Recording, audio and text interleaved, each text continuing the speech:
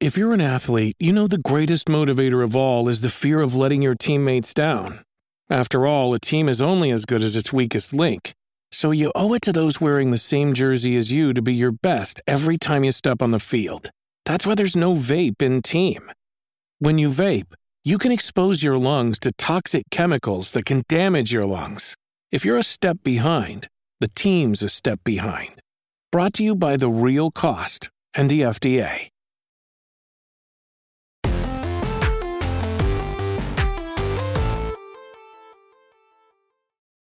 Yo, what's up? Welcome to Kind of Funny Games Daily for Friday, August 26th, 2022. I'm one of your hosts, Blessing Adeoye Jr., and I'm joined by the force that is Gary Whitta. Good morning, Blessing. How are you? I'm doing pretty good, Gary. How's it going? I'm well. It's Friday. Yeah. I'm not usually here on a Friday, but again, as you know now, I'm not on a regular day. I'm just on when you're desperate. Yeah, to fill a vacancy. Our host at large, right? Yes. Any day Gary can show up. Right, any day it can be Whitta Wednesday going. Yeah, I'm just like I don't know what you call me, like a pinch. I'm not a baseballer. What am I, like a pinch hitter? I come in when you've got someone injured like or unavailable. Yeah, I don't know. Whatever Gary, you call it. Pinch hitters just as important. They're just are they? They're coming in for a reason because they know how to hit 1,000, bro. Explain to me just give me like the very quick understanding of what, because I've heard the term, but it's like basically you can sub in a hitter at any point in the game. Like, how does that work? Yeah, but I think not to get too technical, but if you, let's say, Gary, you're down 5-2, and you've got 2 to 3 guys on base.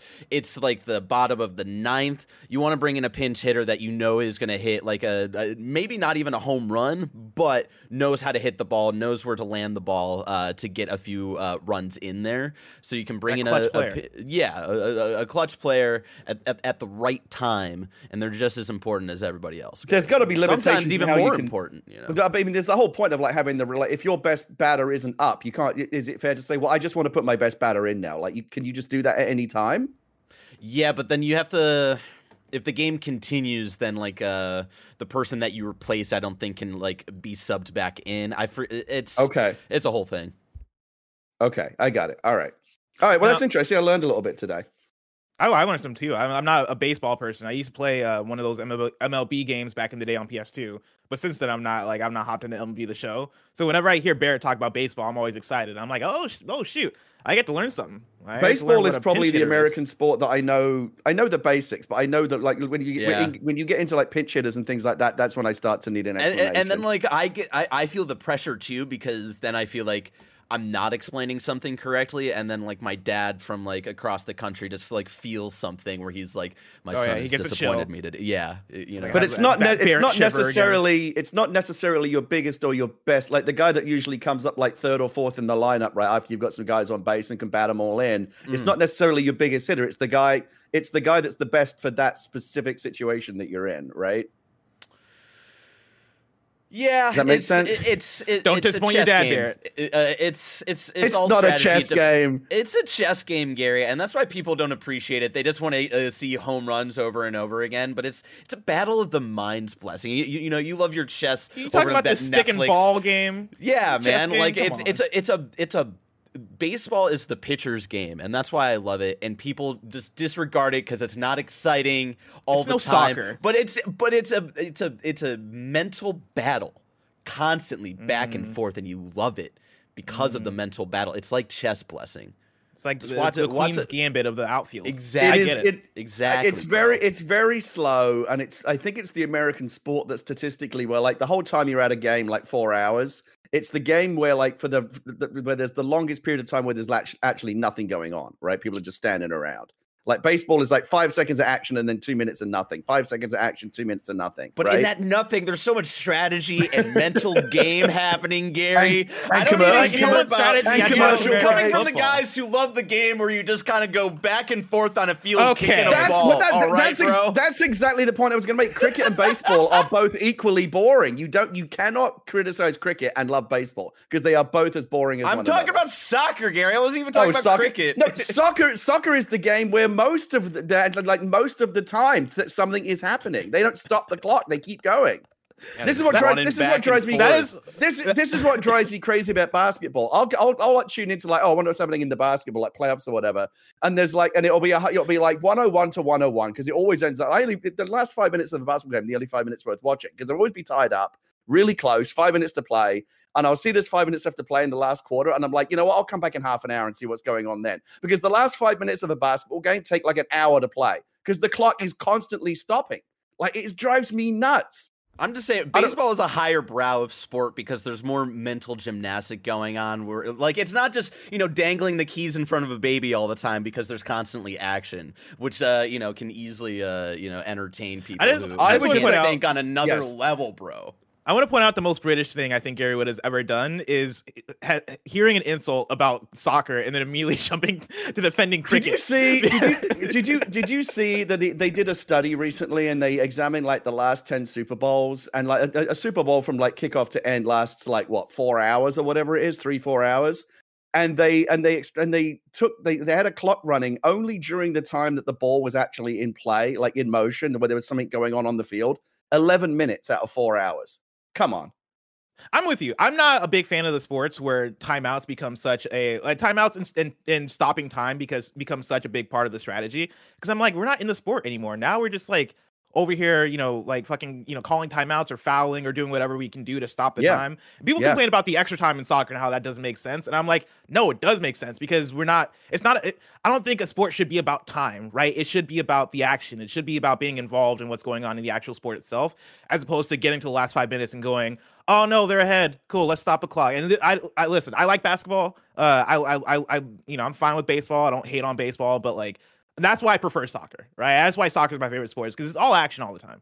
This is why Blessing, with the occasional aberration, is, I think, the person who is right most of the time on Kind of Funny. Occasional aberration. Okay, all right. Let's not get too crazy. Finally, somebody acknowledges. Let's not get too crazy here. Finally. The guy who doubles down on hating on who do you hate on? Bless Daft Punk.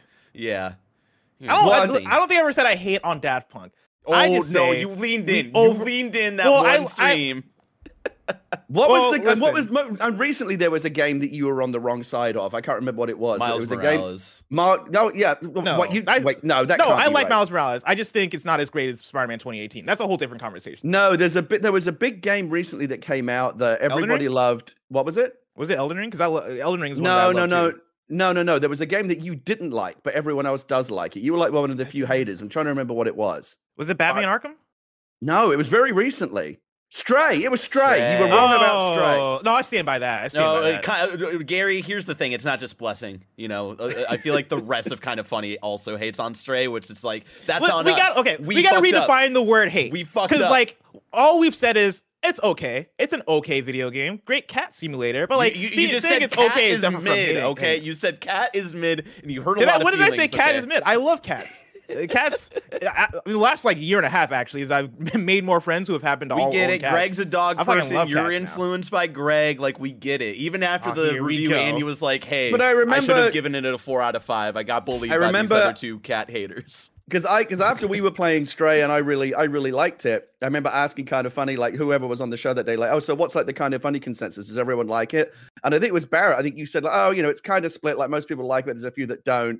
And I said, well, who doesn't like it? And you said Blessing. And I remember going like, really? Blessing doesn't like it? He's usually on point about this kind of stuff. Like, I was surprised that Blessing was on the wrong side of that. I just think it's okay, right? And like, and listen, I stand by all the reasoning. I think the game design is fine. I think the story is fine. The world is one that I wouldn't want to get lost in and like talk to all the different characters and like. Oh, really I thought the world was fascinating. Really? Yeah, like really interesting. The robots? Yeah, that was a very interesting world. The thing I like the most about the game is the presentation, and I think they really nailed the cat mechanics. And I think that's the thing that people love about that game. But if I was to like play that game just as a video game removed from the cat aspect of it, I'd be like, no, man, I would never play this thing. I think the saving grace for Stray for me is that the cat stuff is so well done, and that's the reason why I saw it through all the way. See, the thing is, I don't know if the like surface level stuff of the cat game is like, it's a cat game. Everything else is what I think is more interesting about that game. Really? I don't think is now that I think about it, I don't know if it's that I kind of respect Blessing's opinions and feel like he's right more often than he's wrong, because that is the case, or if it's just a comparative thing because like he's surrounded by so many bad take factories. Essentially, It's both, Gary. Let me tell you, these bad both. take generators are kind of funny that like he looks good just because of the people that surround him. But either way, I was when Blessing is wrong about something, I'm always a little bit disappointed. And listen, part of me wants to apologize about the Daft Punk situation. Because, like, I think I really did lean into the Daft Punk thing, but that's because you guys poked the bear and people were acting like it was crazy that I didn't know that one Daft Punk song. And this is all I've been trying to say about Daft Punk. It was their first hit single. Harder, Better, Faster, Stronger was their first hit single. No, what? Shut the fuck up, Wait, Leslie. what song? Wait, are you talking about the Around the World song? Was that before Harder, Better, Faster? Really? Around the that's World right. was like the first. Oh big shit! hit. I didn't know that. Yeah, that goes. I did not know that. But anyway, my point more so about Daft Punk is that when people got mad that I didn't know that song, people were acting like they're fucking Ariana Grande out here, or they're Bruno Mars, or there's some like huge pop sensation that everybody knows all the singles of. I respect Daft Punk. I think they do good work, but I'm like they're not fucking on that level, right? I'm not gonna know every single Daft Punk hit. They're Daft Punk. You know, they're not Michael Jackson. Am I right? Okay, you know what? I get what you mean. I get what you're talking about now because I get passionate about it. Do you want to? Okay, I'll take some of the stress off you, Blessing. Do you want to hear my really, really guilty Daft Punk confession? Hit me. Are you familiar with the song by LCD Sound System, Daft Punk is Playing at My House? No. Barrett, you must know it. Never listened to LCD Sound System, I'm going to be honest. Really? Well, there's an LCD Sound System song called Daft Punk is Playing at My House, and it's an absolute banger. When I first heard it, I had never heard of Daft Punk, and I thought Daft Punk was like a genre of music rather than they were saying like the band is playing at my house. And this was like after Daft Punk were a big deal. Like other bands were writing songs about them, basically. Very good song though. It's on one of the big game soundtracks. It's on like a driving game soundtrack. That's how I first heard it. I think it's on like in a Burnout game or something. I really it's like really the song good. Get Lucky. Get Lucky is my jam. That's what I'll say. So we're all in the Daft Punk conversation. Gary, enough about Daft Punk. Let's talk about today's stories, which include Xbox and Nintendo respond to PS5's price increase, Amazon isn't buying EA, and more, because this is Kinda Funny Games Daily. Each and every weekday at 10 a.m. live right here on twitch.tv/kindafunnygames. We run you through the nerdy news you need to know about. If you're watching live, you can correct us when we get stuff wrong by going to kindafunny.com/you're wrong. If you don't want to watch live, you can watch later on youtube.com/kindafunnygames, roosterteeth.com, or you can listen later on podcast services around the globe by searching for Kinda Funny Games Daily. Remember, you can use that creator code Kinda Funny on all Epic Store and Epic in-game purchases like Rocket League and Fortnite to help support the channel. To be a part of the show, to patreon.com/kindafunnygames, or bronze members or above get to write in, and silver members or above get the show ad-free with the exclusive daily post show. Housekeeping for you. A new PS I Love You XOXO is up right now. I'm joined by Sancho West to talk all about The Last of Us. That is up on youtube.com/kindafunnygames and on podcast services around the globe. And then right after this episode of Kinda Funny Games Daily, we're doing a subathon marathon stream. We'll be live all day playing games with y'all, including Fortnite, Mario Party, and more. So stay tuned right here on twitch.tv/kindafunnygames. And for the Patreon kids, we'll be rolling right in from KFGD into that subathon stream, and so we're skipping post show today so we can keep that going smooth. And then, like Tim's been mentioning all week, next week, Kinda Funny Games Daily will be live on YouTube instead of Twitch as we experiment with a few things. So be aware and tune in live on youtube.com/kindafunnygames for Kinda Funny Games Daily. And then, of course, if you're one of them TikTok kids out there, I believe as of right now, we're streaming live on TikTok. And so, you know, I'm waving at TikTok right now. What's up, TikTok? How's it going? Do your dances. Thank you to our Patreon producers, Fargo Brady, Guy V, and The Saboteur. Today we're brought to you by MeUndies, but we'll tell you about that later. For now, let's begin with what is, and forever will be, the Roper Report. It's time for some news. We have 5 stories today. A baker's dozen. Starting with our number 1. Xbox responds to PS5's price increase. This is Matt Kim over at IGN. Following the news that Sony will increase the price of the PlayStation 5 in several markets, Microsoft has confirmed that it is not planning similar moves to adjust the price of the Xbox Series X and S. In a statement to Windows Central, Microsoft confirmed that there are no plans to raise the price of the Xbox Series X or Series S, and that the consoles will remain at their current price in the US, UK, and Europe. The statement follows the news from earlier that Sony will be adjusting the price of the PlayStation 5 in Europe, the UK, the Middle East, Africa, Asia, Latin America, and Canada. In a PlayStation blog, the company announced a around $50 price increase for the PS5 and PS5 Digital Edition in numerous markets, citing the global inflation rate and, quote, adverse currency trends, end quote, as the reason. Now, on top of that, Nintendo has also responded. This comes from Cameron Faulkner over at The Verge. Nintendo's Switch console won't be added to the list of the price-hiked tech products impacted by inflation. The company gave a statement to Eurogamer, reiterating what company president Shuntaro Furukawa told shareholders in June, saying it had no plans to increase the trade price of its hardware. Quote, as our president, Mr. Furukawa, stated at the 82nd annual general meeting of shareholders in June, while we cannot comment on pricing strategies, we currently do not have any plans to change the price of our hardware due to inflation or increased procurement costs in each country. We'll determine our future pricing strategies through careful and continued deliberations. While the final price to consumers is always determined by retailers, as Mr. Furukawa stated, Nintendo has no plans to increase the trade price of its hardware, end quote. Gary, of course, PlayStation, they've increased the price of the PS5 in most major markets, not including the US. Now, Xbox and Nintendo are saying that they have no plans of doing that. React. Well, first of all, business going to business. We get that. I don't know enough about Sony's financial situation to know whether or not this is absolutely a necessary move or if they're just being greedy. I'm going to assume, though, just based on my own common sense and what I know about, capitalism and major corporations in the 21st century, that Sony's merely doing what every major corporation does, which is when times are hard, pass the hardship onto the consumer, right? We know there are supply chain problems.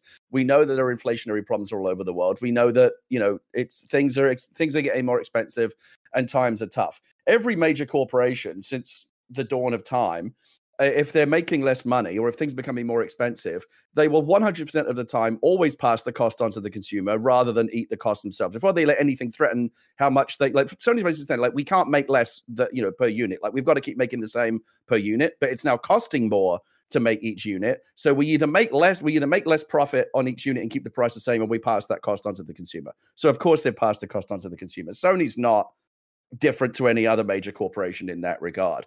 The only part of it that I find disappointing is that it has reignited, at a time when we've talked before on KFGD and on the Xcast, like how nice it is to feel like we're starting to emerge out of the old console war era into something a bit more inclusive and mature and grown up. Like, we're out of the days of, like, Sega does what Nintendo don't and all that kind of stuff. And, Phil Spencer and everyone else talking about, kumbaya, we should all be together and love each other. And I want to buy the world a Coke. And I love that. I want to get past the console war stuff.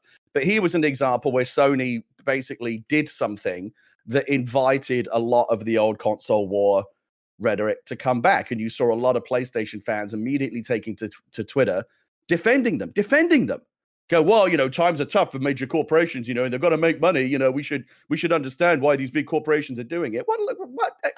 Listen to yourself. The internet is an insane place. Do you work for Sony PR? Like, do you understand that they've done something that hurts you? They're taking more money out of your pocket. You should be pissed about this. Why are you defending them? It's very, very strange, and it's a product of tribalism. I've talked about it many, many times. It's hardwired into the R complex of our brains from, like, Stone Age times. Like, back in the day, if you were not part of a tribe, if you were wandering around on your own, some other tribe would come along and fucking beat you to death with a rock. So you better get part of a tribe. Right. And so that tribal mindset is hardwired into our brains. And we see it now in, even in our modern day, we find other ways to express tribal culture. What football team do you support? Right. Some people are very passionate about their sports team or the university they went to, or the part of the country, the city, or the part of the country, or the country they're from. Patriotism, right, is essentially a form of tribalism. I feel safer and I feel protected and I feel better because I'm part of a group, and we all have the same values and we believe in something together. And that's also expressed through the console wars. I bought a PlayStation or I bought an Xbox, therefore I'm a part of that tribe and I need to defend that tribe and I need to justify my decision to have joined this tribe versus that tribe. So you wind up in the ridiculous position of being a consumer, defending a major corporation, making anti-consumer moves. It's very, very strange. And I mentioned something about this on Twitter the other day about tribalism, how people will bend themselves into pretzels to defend corporations, even when corporations are doing things that are bad for them because of tribalism. And I had a bunch of people in my Twitter feed essentially proving my point. Oh, well, corporations got to make money, and you better believe Xbox is going to do this next, and Nintendo's going to raise the price of the Switch. They're all going to have to do it. Sony's no different. Then 5 minutes later, Nintendo come out and Microsoft come out and say, we're not going to raise the prices. We're going to keep the prices the same. Do you think any of those people came back and apologized to me and said, oh, no, we actually got this wrong. Looks like I should, rethink my life. Not a dicky bird, not a sausage. Blessing. No one came back. Because they don't care. They all went quiet. People on Twitter only care about winning an argument and taking whatever their ideology is, right, and pushing it to the extreme, right, and being part of a club and propping up that club, right, and maybe that's for the reason of inherently I want to be part of a tribe, inherently I want to be able to support a thing, or it might be the thing of, hey, I spent $500 on my PlayStation and I want to feel comfortable in my own purchasing decision. I'm going to do that by making other people feel bad about their purchasing decisions, right? Like it's a jungle out there. I always find it funny where you'll see a tweet from PlayStation that is about like, Nobody Saves the World is getting DLC soon, and you look, right, it was posted 10 seconds ago. You look at the replies, already people are in there like, Xbox is better. And it's like, where do you people even come from? Where do you get the time to do this? Is it like, are you guys making a bunch of spam accounts to do this? Like, and if so, why? What is the point? Yeah, there's an inherent immaturity when it comes to the internet console wars. And I even think on the marketing side, right, the industry has grown up enough to set a lot of that stuff aside in terms of, I would say, the outward showing of it, right? When we talk about the Sega does what Nintendo don't, right? Or even in 2013 when PlayStation did the video of, hey, here's how you share your game on PlayStation, right? Some of that stuff is cheeky, some of that stuff is funny, but I also think that, like, after a while, when does it become immature? When does it become all right, we get it, right? Like, video games as a industry, and as a platform have kind of grown past that because it's just, who gives a fuck? It's just boring. Like, I imagine this happens on the other side as well, because no side is better than the other here. But like, I literally click on go to any Xbox tweet that's posted by Xbox or Game Pass and look at the replies. It will be 90% people saying Sony better, PlayStation better, Sony better, PlayStation better. What is the fucking point of that? Yeah. How does that advance the dialogue or the experience of being in video gaming for anyone at all? It doesn't. It just keeps us rooted in this stupid factional mindset, which again, I think is about, again, like, you made a decision, you had to buy one console or the other. Most people don't have the luxury of owning more than one console. Again, we're very privileged here at Kind of Funny. We get all the consoles, we have free codes for all the games. We live in a bubble that's very different from the experience of 99% of gamers that are out there who have to make a decision. I can't afford an Xbox and a PlayStation, so I've got to pick one or the other. Once you've bought it, once you've committed to it, your mind is going to kick into a mode where you don't want to regret making that decision. Even if something happens on the other side, like, the price of my console went up, or a big exclusive went to the other console, you're still going to find ways to rationalize that not being a big deal, or, well, I still made the right decision. And that manifests in this stupid console war stuff that you play, that plays out on Twitter. So as much as Phil Spencer and others can come out and say we need to get past that, and I appreciate them, trying to be leaders in that regard, I don't know if you're ever going to drag certain elements of the fan base out of that mindset. It's always going to be a component of it, unfortunately. Well, I think there when it comes to the quote unquote console war stuff, right? I think there is one component of it that is reality, right? And I think it does exist in the business. PlayStation and Xbox and Nintendo are, as much as they're in the same industry, right, and there are ways that they can collaborate, they are also oftentimes in opposition to one another. And this is one of those stories where, when PlayStation comes out and they post a blog yesterday and they're like, hey, we are hiking up the price of the PS5 in these major territories, I can easily see the stars in, like, the eyes of people over at Xbox going, oh, this is an opportunity, right? Like, hey, we're going to keep that price the same. And I'm sure they weren't even planning on jumping up the price anyway. But I'm sure for them, it's like, cool, this is a great PR beat for us, because we get to come out and go, hey, no, the price of the Xbox isn't going up. And also, we got Xbox Game Pass. You know what? Young who I think is a great consumer champion on the internet. He has a great YouTube channel. He constantly calls companies to account when they do things that are anti-consumer. You've had him here on Kind of Funny. I like Young a lot. He made the point yesterday that if Sony was going to do this, they could have chosen to mitigate it somewhat by increasing the value of what you were getting. very simply by saying, like, here is some free digital goods. Like, for example, yes, the price has gone up by $50, but we're going to give you $100 or at least $50 worth of like digital game coupons or PlayStation Plus Extra or something, so that even though the price has gone up, you're getting the same or actually better value. And the digital goods don't cost them anything, right? It's just a code. And so they could have chosen to do that. They chose not. And it could have been a PR beat for PlayStation Plus Premium, right? The new PlayStation Plus rollout. Right. I think coming out and going, hey, like we're hiking up the price, but now with every PS5, you're getting 3 months, 6 months of PlayStation Plus Premium. That way people check it out and hopefully stick with it if everything goes the way they'd want it to go. I think that would at least mitigate, things a bit, right? If they're able to come out and go, hey, you're also getting this one PlayStation game for free, right? We're including Returnal, or we're including Miles Morales, or something that they have the freedom to be able to include in that way. I think that would go a long way into mitigating it.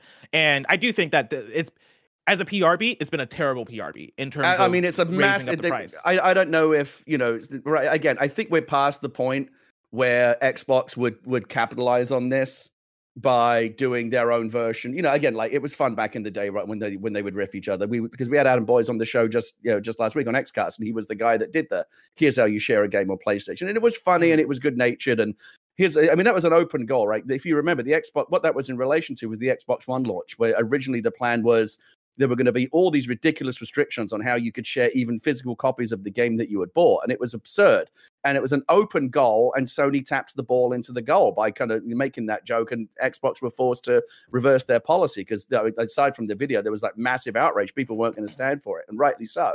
But I think we're past the point now where, for example, Xbox or Nintendo, who has always stayed above the fray, would do something like, they wouldn't even do a tweet saying, just so you know, Xbox is the same price. Like, they wouldn't double down on this. No. It's an open goal, but like, Sony have shot themselves in the foot. Like, never interrupt your enemy when they're making a mistake.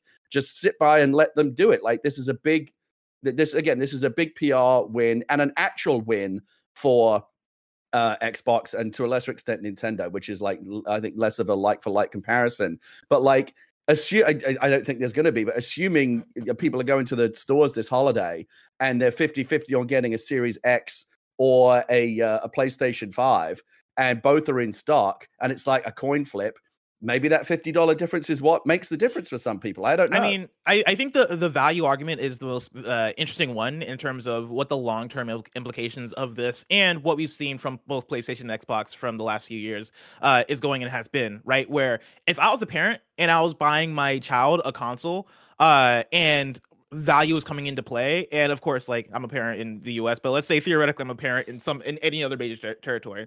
If I go to the store and I see this more expensive PS5, right? And I see that versus an Xbox Series S, and I'm also talking to a sales representative who's like, hey, yeah, and if you pay this much a year, if you pay $1, right, starting off for Xbox Game Pass or Game Pass Ultimate, you also get access to all these different games that you then don't have to buy for your child. Right. I could easily see the argument of, oh yeah, for sure I'm getting an Xbox. You're telling me that if I want to get the best games on the PlayStation console for my kid, I have to pay $70 for these things? Whereas I can pay $1 and have all of this for my, oh yeah, for sure I'm getting an Xbox.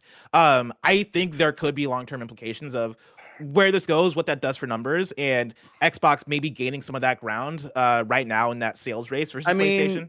I think that was true even before this PlayStation price rise. We've talked about it a lot on the Xcast. And again, we're Xbox enthusiasts over there. But I think that I'm not one or the. Again, I personally prefer the Xbox, but I also have a PlayStation 5 and I enjoy that a lot. And I'll give Sony a lot of credit. I think they have the better controller. I think they do have better first-party exclusives. I think they have better story experiences. So, there's good stuff on both sides. I'm really not like pitching my flag in one thing or the other. But the real winner here all the way along, and I think this was the genius. When Xbox first announced the Series S, I, along with a lot of other people, were like, what's the point of this thing? I totally get it now. I've said it before. It is the best console for most people. If you're a high-end enthusiast, you are going to be looking at the X and the S and $50 and Game Pass versus PlayStation Plus Premium, whatever. But if you're just looking for a good games console and you don't care about like super high-end performance or whatever, Xbox Series S, when you throw Game Pass on top of that, absolutely the best value in gaming, the best console for most people. And I think that is going to continue to be the standard bearer for them going on. Anyway, we're kind of getting off the point now. Big PR mistake for Sony. They obviously felt the need to do it because they've got to protect their shareholders and all that kind of stuff. Again, the part of it that was sad for me was seeing all the usual suspects coming out of their bedrooms and their basements to say, well, Sony are justified in doing this. Like, they're fucking you over. They're slapping you in the face and you're saying thank you. Like, how far have we fallen in terms of the way that we view these corporations? It's a bit sad, but I don't think it's ever going to change, but it is what it is. It's human nature. One more thing I want to pull in for this, right? Ultra Rain in chat says, Blessing is speaking truth, but I think the only major factor is games. Where the games are will be where the players are. And Ultra Rain, I think that might be true for you and me, right? Like, if right now, if I have to go and buy a console and I only had one choice, I personally would get a PlayStation 5 because I'm a fan of the games and I'm a fan of the platform. Mm-hmm. But that's not the case for a lot of people out there, right? For a lot of people, value is where it's at, right? That, like, people, not everybody has the disposable income to spend on anything they want, right? And so if the choice is between getting a PS5 and buying these first party games for $70, all this stuff, right? Or maybe you already have a Samsung Smart TV and you can stream Xbox Game Pass there for just $1 without even having to buy a console. Yeah, I could see the argument of, no, just do that there, right? Or go buy the cheaper Xbox Series S console, right? Or find the ways in which you can save money and play the more games for cheaper. That's going to be a big factor for a lot of people. And that's what I think Xbox is banking on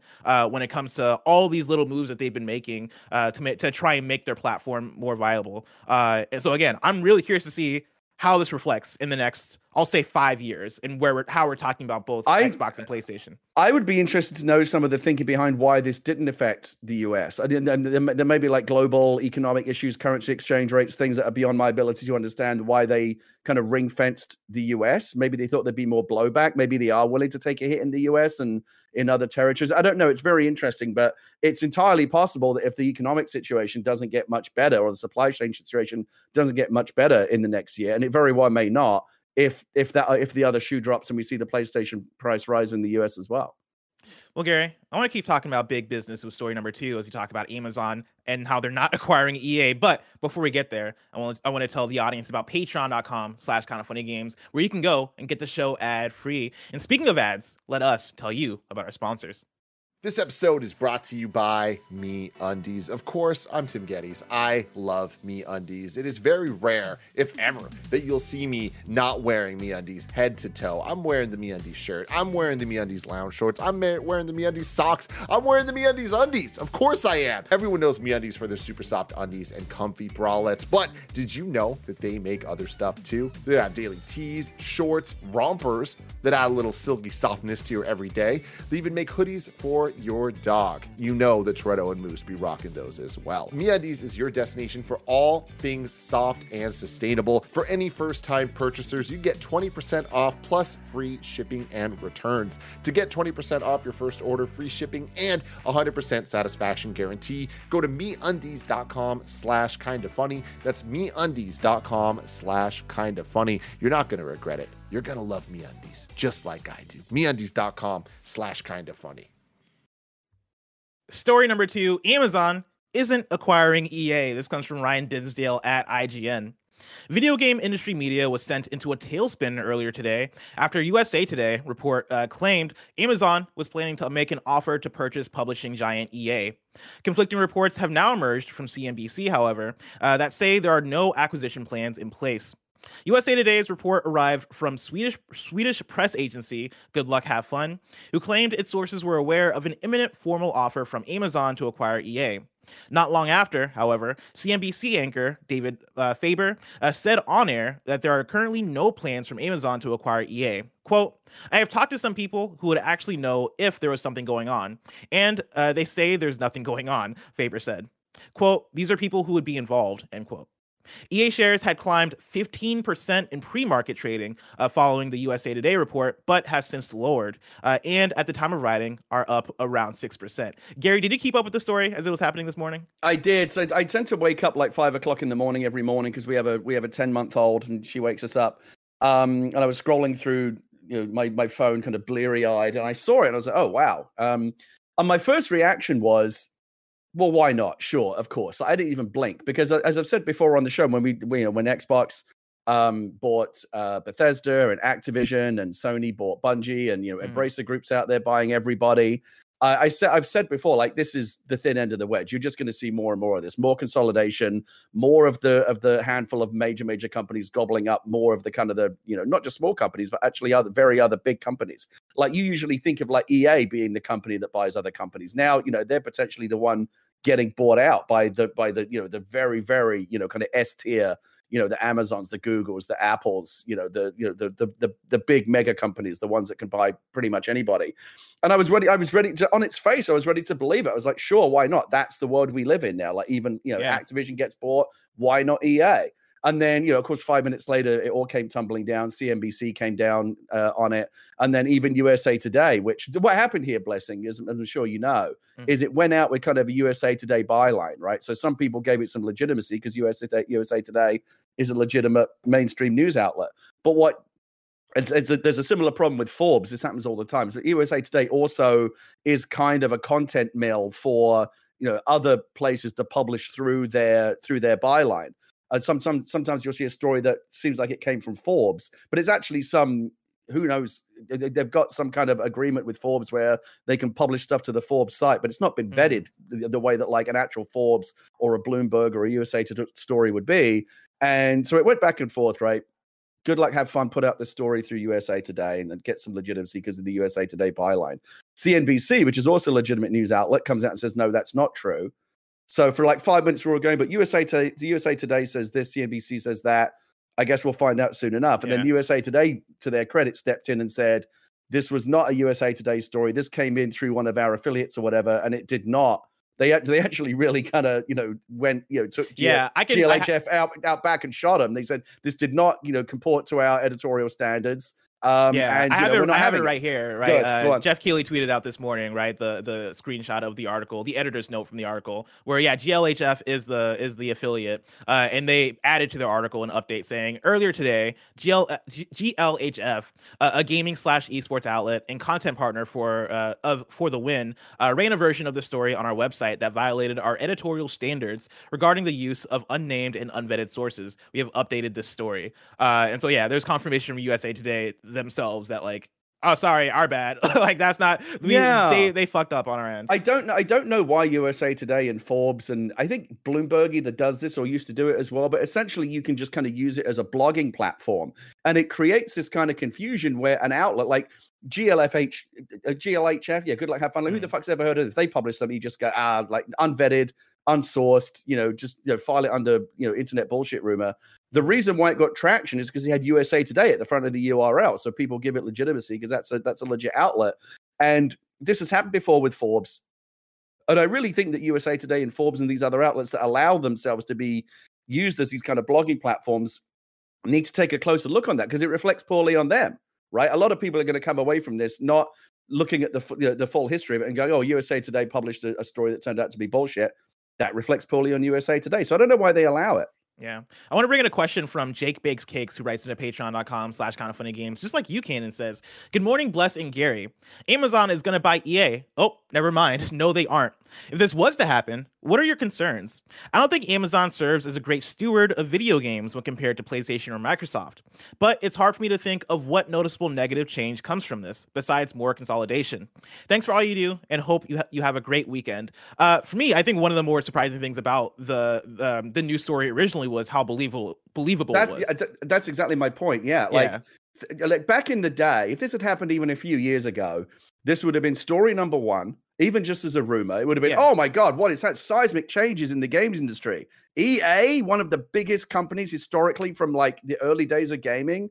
And, like you consider them like a top tier company. Yeah. Oh, dude, everybody knows EA, right? Oh my God. Sports it's in the game. Oh my God, like we'd be rending our garments and going, oh my God, what is going on? But when I saw this morning, I think most people just kind of went, sure, why not? Like that's the world we live in now. And I think that's the story, is that we all just like, we still consider it a big story, but we all just kind of shrugged and went, yeah, okay, why not? That's what happens now. That's what the space is, right? Now with video games, where everybody's getting acquired, everybody's merging with everybody, right? We were talking about it earlier this week with me and Tim, and Bandai Namco put out a statement, or they were in an interview, one of their higher ups, and they were talking about how Bandai Namco has to think about when they are approaching a developer to work on a game that's going to be published by Bandai now has to think about IP more deeply, right? And they have to think about how they're going to keep those connections going forward. Because guess what? From Software develops Elden Ring, Bandai publishes it. If From Software gets acquired by somebody else, right, or somehow they get taken off the market, what does that do for Bandai Namco and the Elden Ring franchise going forward, right? Especially with how profitable that IP is now. That is the thing that that the whole industry has to deal with. And you're seeing movement go in so many different ways where people are now leaving studios to start studios, right? People are worried about third party falling away as like smaller third party outlets are coming up, right? The whole industry is shifting in very fascinating ways. And yeah, when I hear, oh yeah, Amazon could acquire EA, I'm like, well, yeah. I mean, Amazon wants to get into gaming. They've been trying to get into gaming. They have Amazon Luna. They have all this stuff going on, and they have the money to spend. Yeah, that's not crazy. I mean, it's a very believable story because it fits the pattern of the direction the industry's been going into. It is one of the few companies that could do it. I mean, how many companies are there in the world that could buy EA? Microsoft, Apple, Google. Amazon, Embracer, maybe. I mean, why not? There's only a handful of companies that can do it. So you go, yeah, like all the pieces fit. There's nothing fundamentally unbelievable about this story, either both on its own merits and as part of the wider industry trend that we're seeing. It may end up being it might not be true today, but Amazon might buy EA down the road, or maybe another company will. Who knows? But get used to it because this is the world we're living in. More and more consolidation, more and more companies ultimately owned by fewer and fewer big ones at the top. Disney, there's another company that could buy EA. Oh my God, that'd be wild. Put Mickey Mouse in FIFA. Let's continue the big business talk with story number 3. Warner Brothers shakeups seemingly haven't affected WB Games. This is Kat Bailey at IGN. It's been a rough time for Warner Brothers Discovery, which has dealt with delays and cancellations amid the fallout from its merger, but at least one division appears to still be doing well. In a new interview with Axios Gaming, Warner Brothers Interactive Entertainment chief David Haddad touted the division's recent successes, which include LEGO Star Wars The Skywalker Saga and Multiverses. Both games have managed to sell tens of millions of units while garnering solid reviews. According to Haddad, the division is profitable and does not look likely to suffer the sort of layoffs and cancellations that have impacted other parts of WB Discovery. Quote, I do believe, especially moving forward, that we have a critically important role to play inside the company, Haddad said. According to Haddad, WB Discovery has expressed, quote, a strong belief in the growth of the games business and being part of that overall company strategy, end quote. This would seem to temporarily put to rest rumors that studios within WB Games, which include the likes of NetherRealm and Rocksteady, were for sale following WB Discovery's merger. Amidst cancellations of films like Batgirl and WB yanking shows off of HBO Max, WB Games continues to move ahead with multiple high-profile projects, including Hogwarts Legacy, Wonder Woman, and Suicide Squad: Kill the Justice League. So, Gary, it seems like WB Games is doing well. Yeah, I'd be very worried though if I was working anywhere in the Warner Brothers empire right now, because again, like the new people at the top, it's not been good for anyone. We've seen all the negative headlines, Batgirl and all of these HBO Max shows getting pulled off of the service, for purely economic reasons. And as a creator, I'm sympathetic to it. It's heartbreaking to shows that animators who have been working on shows for years, like their shows just disappeared. And because we live in this like 100% streaming marketplace now, there often aren't Blu-rays or physical copies to fall back on. I heard something from a filmmaker the other day who was talking about how they have a show on Apple and they had to beg Apple to give them like a physical Blu-ray of their show, because if their show ever got pulled off of Apple, like even the filmmaker, even the person who made the show wouldn't have a copy of it anymore, right? And so it's very, as much as I talk about how I'm happy not to have physical media anymore, and I like streaming and I like just owning things digitally because it's convenient. This is the dark side. I acknowledge there is also a very scary dark side of it, and we're seeing it right now. It's terrifying. And if I worked at Warner Brothers Games, look at what happened with remember Xbox. This is kind of in reverse, but remember what happened with Xbox Studios, where they started like that whole TV studio, and Xbox was going to make TV shows and movies, and it was a whole big thing as part of that new media strategy that they had. This was around the time of the Xbox One launch. And then Satya Nadella came in, the new CEO came in and said, I don't do any of this. And he just shut it down, right? And the Xbox Studios, poof, gone. And a lot of people that had shows set up there, like those projects just vanished overnight. And it only takes, who knows? Like David Zaslav comes into Warner Brothers tomorrow and looks at it and goes, why are we making video games? I don't want to do that. Shut it down. Like that could happen. If I worked at any part of the Warner Brothers empire right now, I would be terrified because, you know, they're just going around like shooting things in their head, just, you know, seemingly on a whim. And it's very, very scary. Even something like Warner Brothers, the games where the games are good, they're seemingly making money. They've got, you know, successful projects right now. I don't think it matters if at the end of the day the spreadsheet says, you know what, you'll make more money if you'll get a better tax write-off if you just shut this down. They're gonna do it. Yeah. So I'm right there with you in terms of there's no such thing as 100% safe, right? Like anybody can get it at any time, especially under Warner Brothers currently. In a way, this reminds me of the way that we would talk about Ubisoft toward like the middle of the PS4 generation when they're trying to get bought out by Vivendi, or they're trying to let me rephrase that, like stave off Vivendi trying to buy them out, right? It was Ubisoft going, oh shit, we got to put out bangers. We got to announce bangers. Beyond Good and Evil 2 coming someday, right? Like, what are all the things we can do to try and avoid, this takeover? And they were able to do it, right? WB Games as a publisher, as a games publisher, I feel like we underrate them a little bit. You know, you look through studio by studio, and they got some banger studios working over there, right? Of course, they got Avalanche. They got Monolith, who's done great work. They got NetherRealm, who puts out some of the highest-selling fighting games in the industry. They got Rocksteady, who's known for greatness, right? They got TT Games working on the Lego stuff. WB Games Montreal, and the list goes on. Absolutely. That's a banger lineup right there. And I think if anybody can stave off like getting chopped up and sold to different companies, I think WB Games is one of those ones. I was talking to someone in the film business the other day about this, where they were in business with Warner Brothers doing a movie, but there could also be a video game component. And they said, oh, but like, I guess Warner Brothers got a games division, but like, what do they know about games? I was like, well, actually, they Warner Brothers Games is legit, and they make a ton of great games, and it would be a great fit. So like, not everyone really understands that, but yeah, Warner Brothers, it's weird because like there aren't other film studios have tried to do this and dabbled in games and have not been as successful. But Warner Brothers, I think, is one of the few that has really managed to stand out. But again, the quality of the games.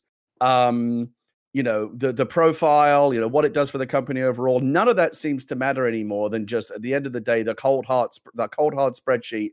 All they care about now is what Microsoft Excel is telling them. If the number at the bottom isn't good for them, it's got to go, and nothing else matters. And it's pretty scary. Yeah.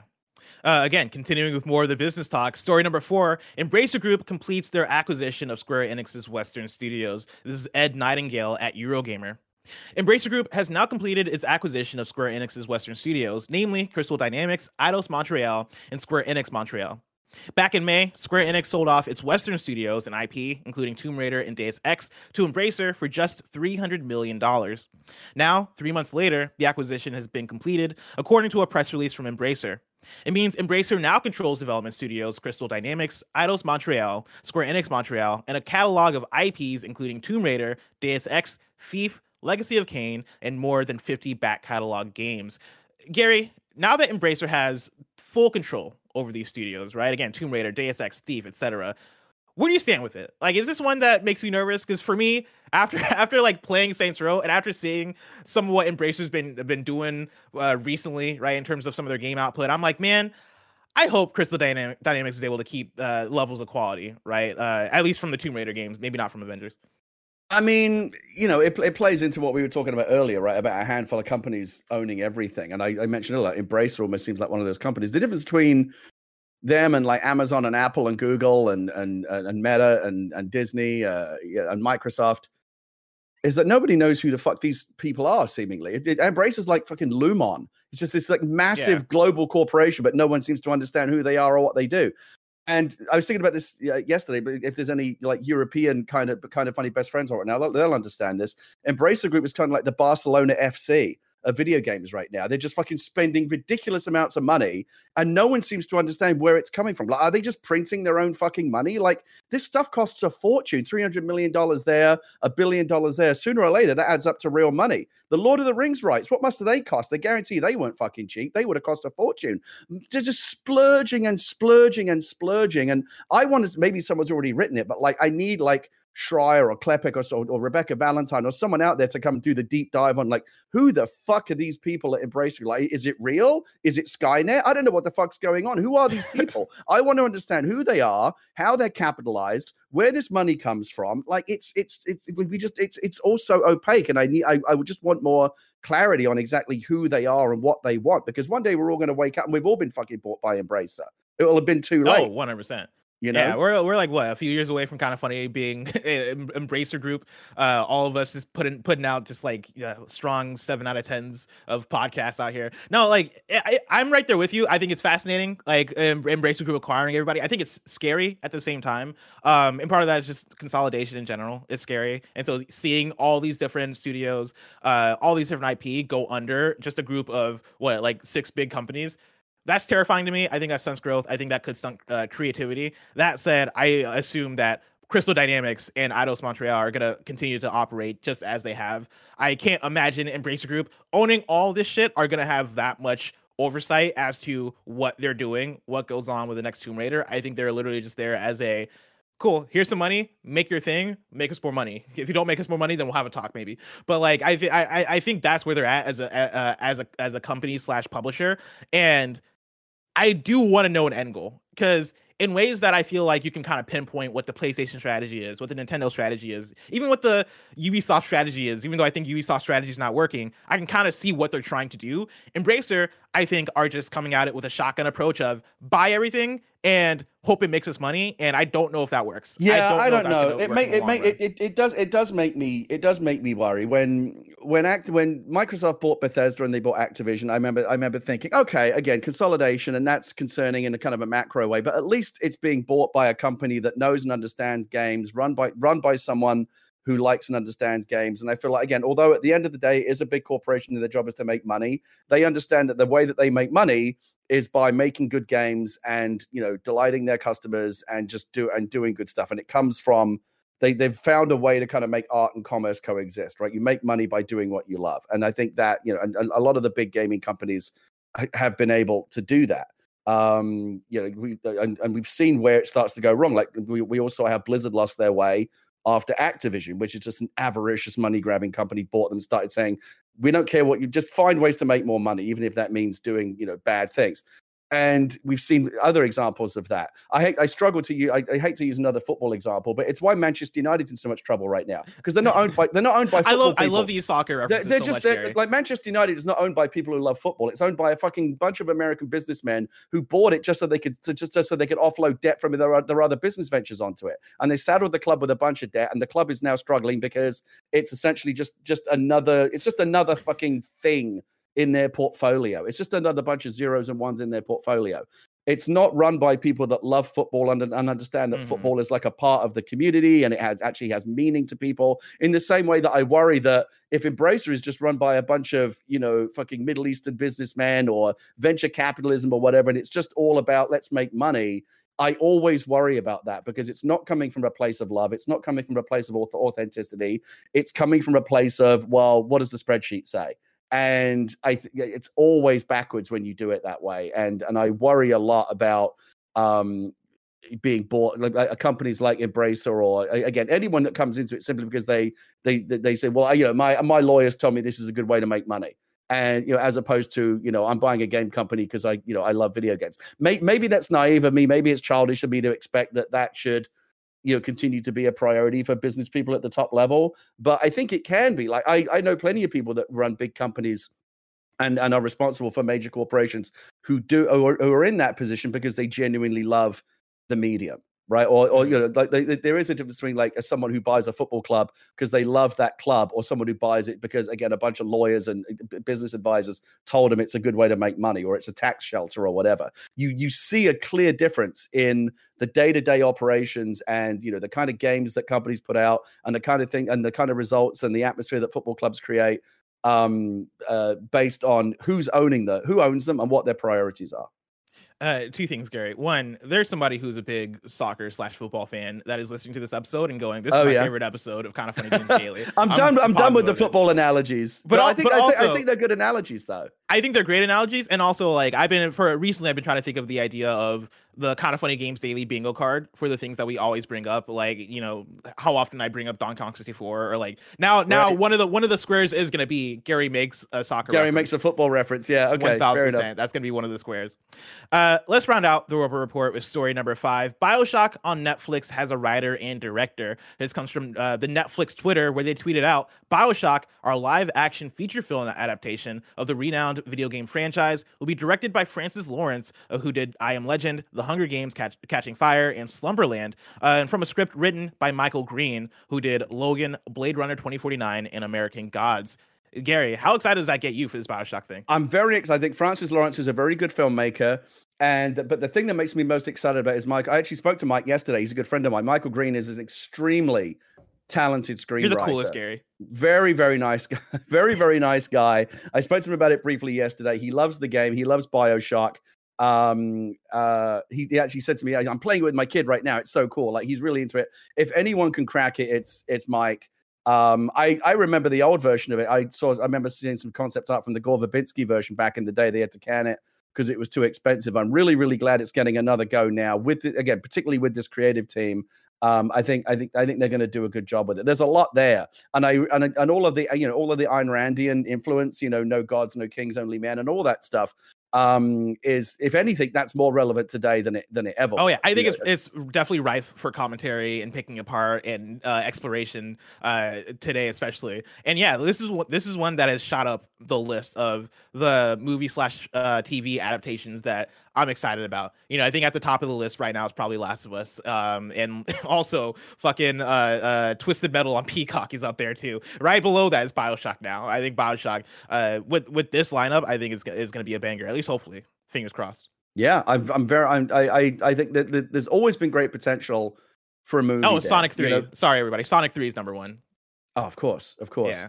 Because it's established, right? 2 bangers in a row. How can they not get the third one? Exactly. I mean, there's still, I guess, question mark over Jim Carrey and how they do it without him. If that's they got that new villain. It's gonna be sick. Well, I don't know. Is Shadow the Hedgehog really gonna? Yes.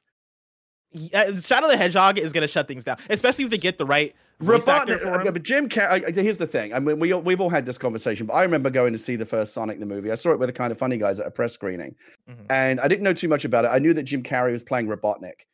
And I remember coming in thinking, I don't know, Jim Carrey is Robotnik. I feel like this could be a bit much. And by the end, of course, I was totally sold. Like, he's the best thing in the movie, and he's brilliant. I thought he was so funny. And if anything, he's even better in the second one. And I was like, he's such a part of the DNA of why those movies. He's not the only reason why those movies are good, but he's a big part of it. I worry a little bit because he said, right, he's probably not coming back. If the third one will suffer a little bit without him, but we'll see. Well, I think they just got to get a banger actor to play Shadow the Hedgehog, right? Give me fucking Keanu Reeves. Steve Harvey.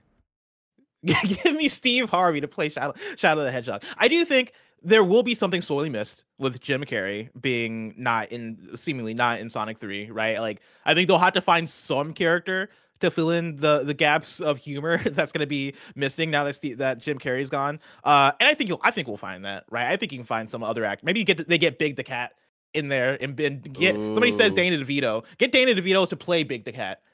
No, Danny DeVito is Shadow the Hedgehog. So anyway, we're sort of blasting, like that. Perfect. When you put it like that, that does make sense. That does make sense. I mean, Gary, is there anybody that could play Shadow the Hedgehog for you that would make that movie? I worry about it a little bit because it's just the voice. I don't think you can replace. I don't think anything they do is going to fill the size of the gap that Jim Carrey as Robotnik is going to leave if indeed he doesn't come back. I still think there's a chance that they back the money trunk and he comes back one more time, or at least in a smaller role, like he can shoot a couple of days, get in and out, and at least there's some of that energy in there. I mean, I remember when they cast Idris Elba as Knuckles, I was like, how good's this going to be? But he actually was great in it, right? Like, you could tell it was Idris Elba, but he was also kind of like, he wasn't just being Idris Elba, like he leaned into the character, and I thought it was really, really funny. I don't know. There's a lot you can do with a voice, but I feel like, the fact that Jim Carrey was a live character and, just the way that he kind of chewed up the scenery, I think it's going to be very, very hard to fill that gap. Give me Adam Driver as Shadow the Hedgehog, and he's just doing what's his name, fucking from Star Wars, Kylo Ren. He's just doing Kylo Ren the whole time, right? Give me pissed off Shadow the Hedgehog as just fucking Adam Driver. I think that would be fantastic. Werner Herzog. Oh. There's a lot of potential. All out. Yeah. Get me what's his name? Gus from Breaking Bad. Get me him. Oh, Giancarlo Esposito. Giancarlo Esposito as Shadow the Hedgehog. Just give me. No, actually, I want him now. I want him as big. Actually, I just want him as him. Get me just Giancarlo as a real human He's person. in it. He's just in it. Like maybe give him a human character, or he can just play Giancarlo, or he can play Gus. I really don't care. I think he would help fill in the gaps that we're losing from Jim Carrey. Gary, I can't wait to see who they cast as Shadow the Hedgehog in the next Sonic movie. But us hearing about that casting is just so far away. If I want to know what's coming out to mom and pop shops today, where would I look? The official list of upcoming software as listed by the Kind of Fun. No, sorry, wait, let me start again. I fucked up. It's been a while because if I don't come on every week, I start to get rusty. You're going to start to see my performance dropping because you're not playing me every week. If you're going to fucking put me on the bench and only have me pinch hit, this kind of thing's going to happen. I'm just telling you. The official list of upcoming software on each and every platform, as listed by the Kind of Funny Games Daily Show hosts each and every weekday. Yeah. Now, who you have Giancarlo play is the leader of the GUN, right? The new organization that they introduced in Sonic 2. It's not new games, of course. You have him be like the buttoned up, giving out those Olive Garden gift cards. Yeah, exactly. Oh my god, that would be fire. That would be fire. Out today, we got Pac-Man World Repack for PS5, Xbox Series X, PS4, Xbox One, Switch, and PC. Soul Hackers 2 for PS5, Xbox Series X, PS4, Xbox One, and PC. NHRA Speed for All for everything. Nintendo Switch OLED model, the Splatoon 3 edition, is out today. Overloop is out for PC. Brock the Investigator is out for PC, which I assume that's going to be an alligator named Brock who also investigates things. The Company Man is out today for PS4, PS5, Xbox One, and Xbox Series X. And then the Forever Story album by Jid is out today. Usually we don't do music albums, but this is my show, damn it. And listen, y'all should go listen to the Forever album by JID. It's incredible. New dates for you. Dead by Daylight's Resident Evil Project W update comes out on September 30th. And then Nobody Saves the World Frozen Hearth DLC, or Hearthstone. That has been announced, and that is releasing on September 13th. We got one deal of the day for you. Sackboy: A Big Adventures dog costume DLC is free right now on the US PSN. So if you're playing some of that Little Big Planet Sackboy: Big Adventure and you want that dog costume, boom, there you go. Go grab it for free. Now it's time for kindoffunny.com/you're wrong, where you write in and let us know what we got wrong as we got it wrong, so we can correct it for those watching later on YouTube and listening later on podcast services around the globe. People are writing in about pinch hitters. I'll bring this in from Bander SN. Pinch hitters are often used to sub in for a pitcher or a weaker hitter for a single at bat. Oftentimes they're used is when I'm reading verbatim is when a left-handed pitcher has a statistical advantage against your batter.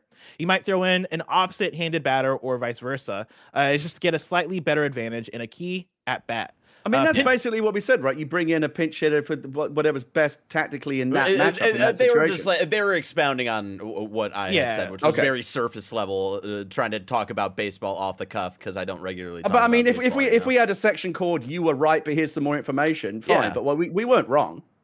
That's true. That's true. But you know what? It kind of is you're wrong because you two are like, baseball's boring. But it's just like more proof of just like the advanced thought process behind baseball, and you guys just want to like brush it off, Kebab says Daft Punk is playing at my house, was in Burnout Revenge. It was also in FIFA 06. Forza Motorsport 2 and 2 DDR games from 2009. I think it might have been in SSX Tricky as well. You got me there. On tour. Everybody knows that the fucking key to success and a #1 hit is being in Burnout Revenge. It's in so many games. I'm genuinely surprised that you haven't heard it. Blessing. Go pop it on your iPod or whatever it is you listen to your I got a smartphone. I got Spotify. Is Daft Punk on there? Did they have enough money to get an account? LCD sound system. Daft Punk is playing at my house, and get the Chibuya's remix because that's the one you want. Gotcha. Missed out today. This comes from Nano. Kingdom Hearts Dark Road offline mode is out today with no microtransactions and finishes the story of the 2-year mobile game. So there you go. If you want one of those Kingdom Hearts fans.